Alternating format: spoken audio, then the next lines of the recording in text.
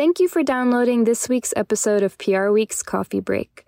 For more episodes, visit prweek.com.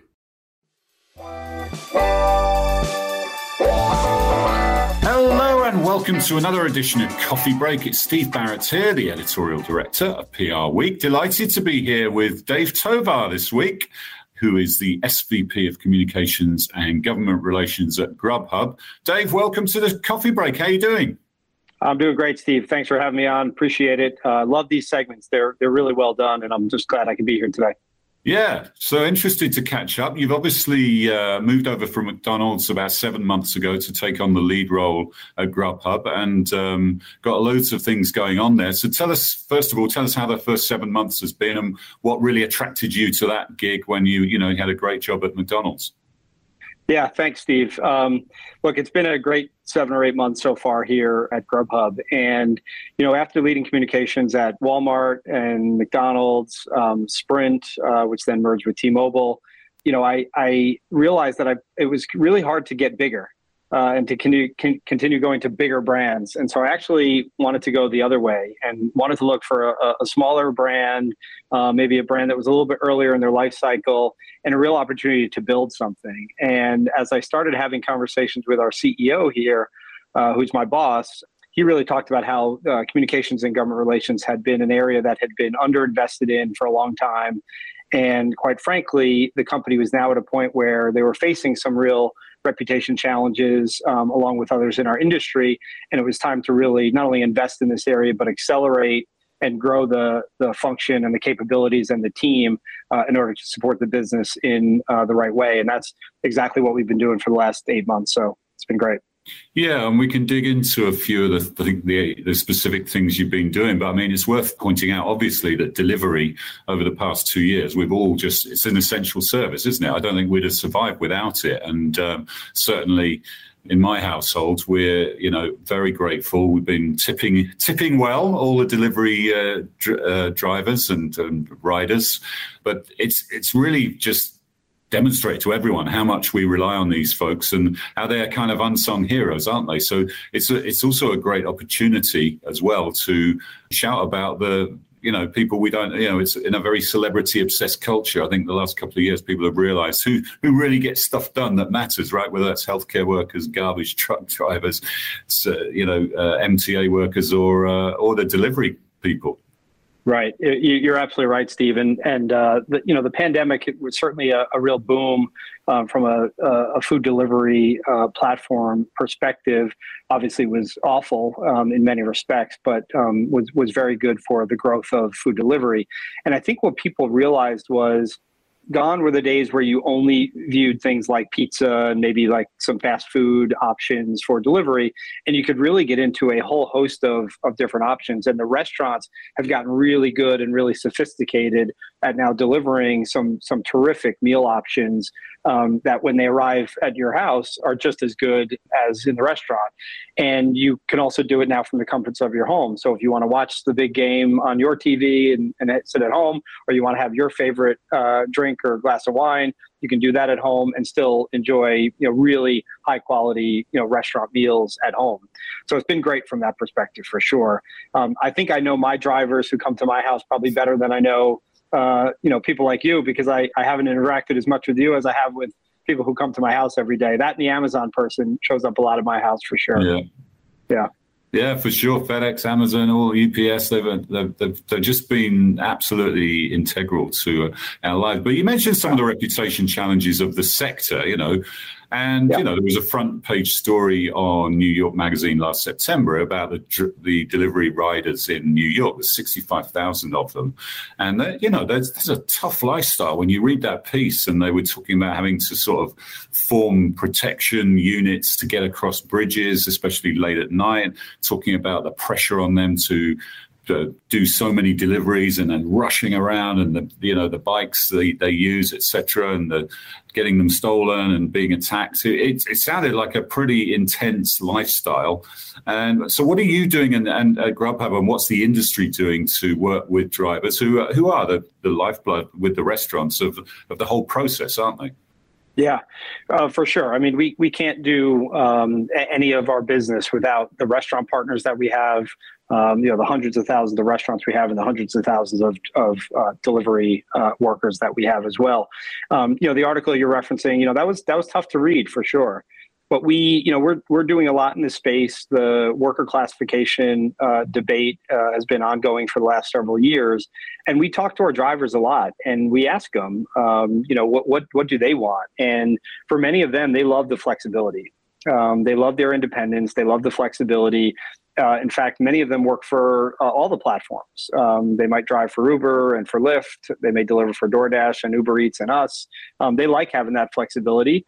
And they want their independence. And so we want to try to maintain that, but also make sure that they, have the kinds of, pay and benefits and things like that they need in order to have the kind of fulfilling, job and career and life that they want.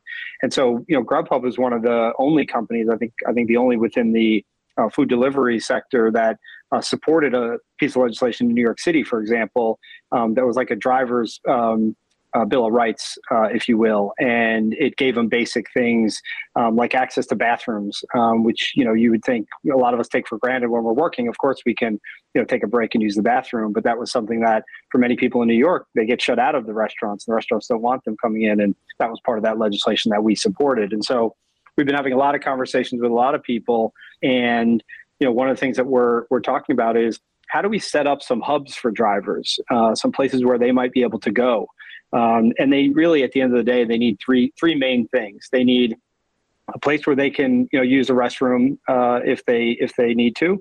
They need a place where they can take a break and maybe have a meal with a roof over their head, because sometimes it's raining, sometimes it's hot, sometimes it's cold. So give them some protection and a place just to get out of the elements for a few minutes. And then third, they need access to charging stations, because many of them obviously are using not only their mobile device. Often they might have 2 or 3 mobile devices if they're on multiple platforms.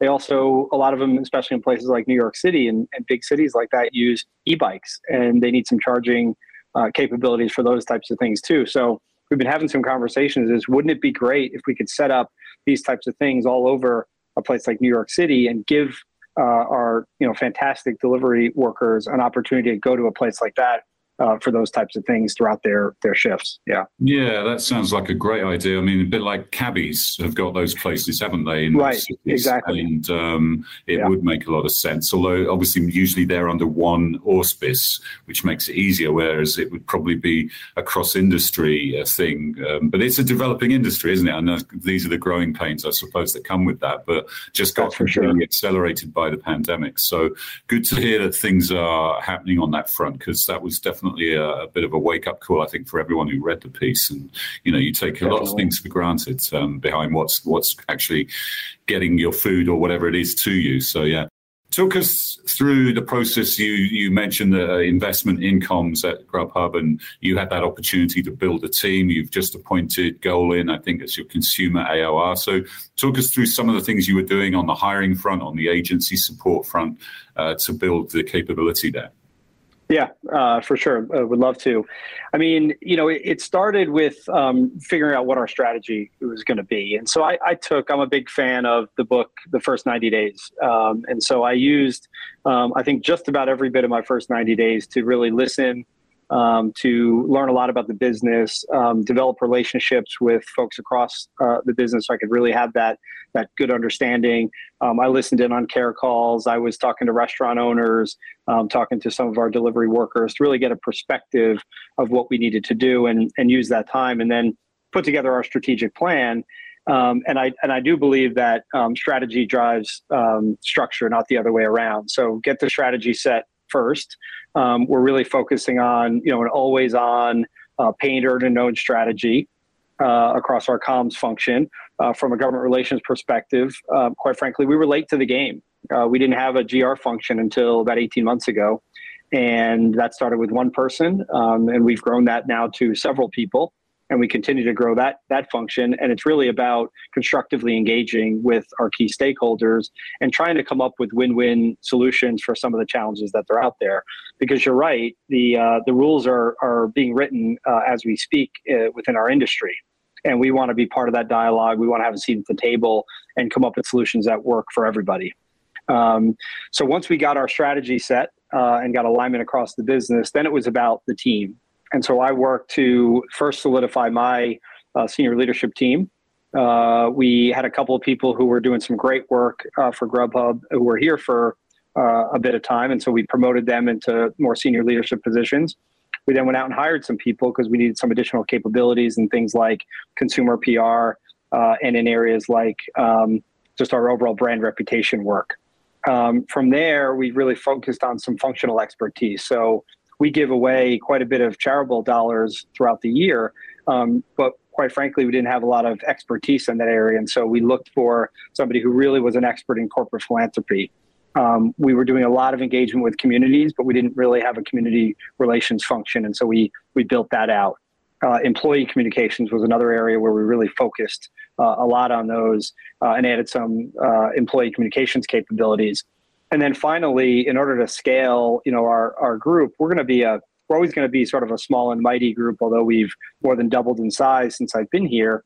But we need agencies to help us, scale the work that we do and add some additional expertise and capabilities that we're, likely not going to invest in internally. And so we retained our existing relationship with APCO, who does a lot of our corporate communications work. We brought on Precision Network to do a lot of our paid reputation work. And they're a wonderful firm out of DC, New York. And they've been really helping us drive some paid work lately. And then, as you mentioned, we just brought on Golin as our consumer PR agency of record. And it's the fourth time I'm working with Golin.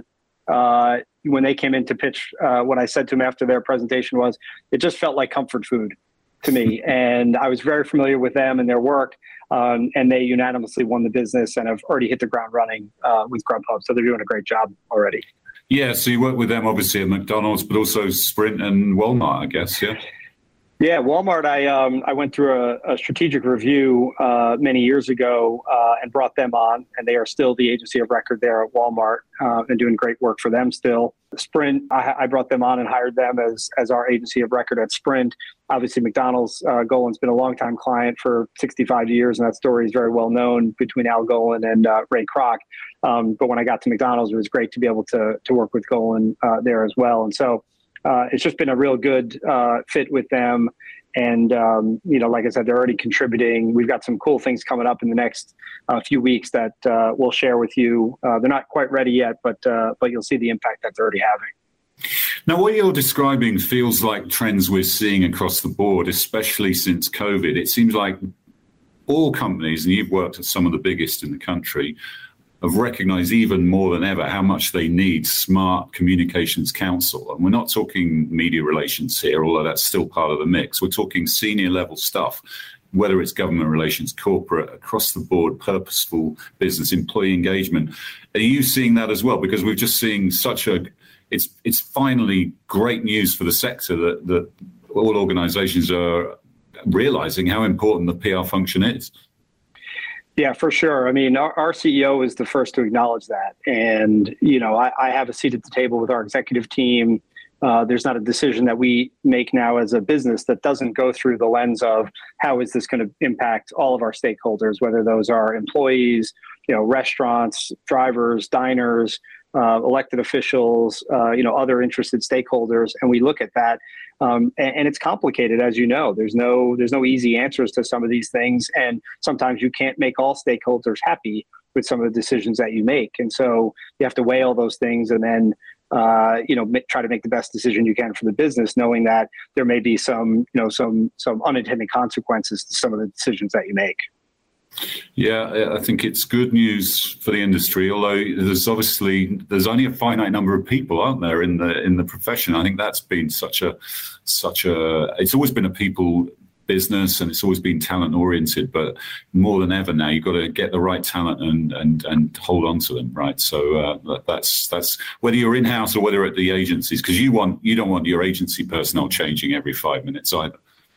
Yeah, I mean, look, people, it's an overused saying, but the people make the difference, right? And good people are hard to come by, and especially during the Great Resignation, you saw a lot of people changing jobs for a variety of reasons, but a lot of it just for change's sake and for a different perspective, because we all spent the last 2 years sitting in front of our laptop just like this, and if you change jobs, you could get a new laptop shipped to your house, and you'd set up in your same home office and you'd have the same exact experience. So it was very easy to kind of make those changes. But we're investing a lot in our people and trying to grow them. Our agency partners matter as well. And you don't want to see agency people, leaving off of your account and going to other agencies as well, because that disrupts, kind of the work and the momentum that you have. One encouraging thing that I've seen is I am on a couple of advisory boards at some universities, specifically University of Southern California and University of South Carolina, both USC, and they fight over which is the real USC. Well, I know there's some real great. Fred Cook thinks is the real one, but I know. But there's lots of encouraging things coming out of students because they're seeing the value of PR. They're seeing the value of people like me and others across the industry and the role that we play now at companies, and it's only gotten more and more important through the pandemic, through some of the big societal challenges that we're having. And they see that this is a real viable business role, not just something on the side doing communications and helping the business get the word out on things, but it's a real strategic partner to the businesses. So whenever I can talk to students, I relay that, and I'm seeing more and more excitement in the eyes of students who want to get into this industry. Yeah, we got to get more people in for sure. Listen, Dave, it's great to catch up and find out what's going on at GrubHub, and it looks like you're really delivering. Very good, Steve. Excellent joke. Don't quit your day job. But thanks for the time. I appreciate it. This flew by. And again, appreciate the opportunity, but keep your eye out for GrubHub. We're doing some cool things.